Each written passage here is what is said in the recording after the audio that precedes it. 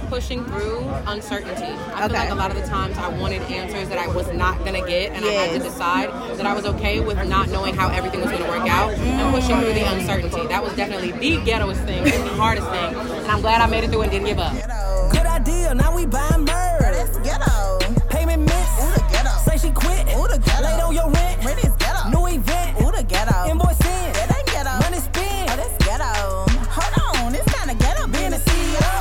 All right, guys, we are at the Ghetto CEO podcast. Listen, we are at CultureCon with Coco Jones. How are you? Good. Listen, being a CEO is very ghetto. Yeah. Very. Okay, that's the name of the podcast. Hilarious. And so what is the hardest thing that you've had to learn as a CEO?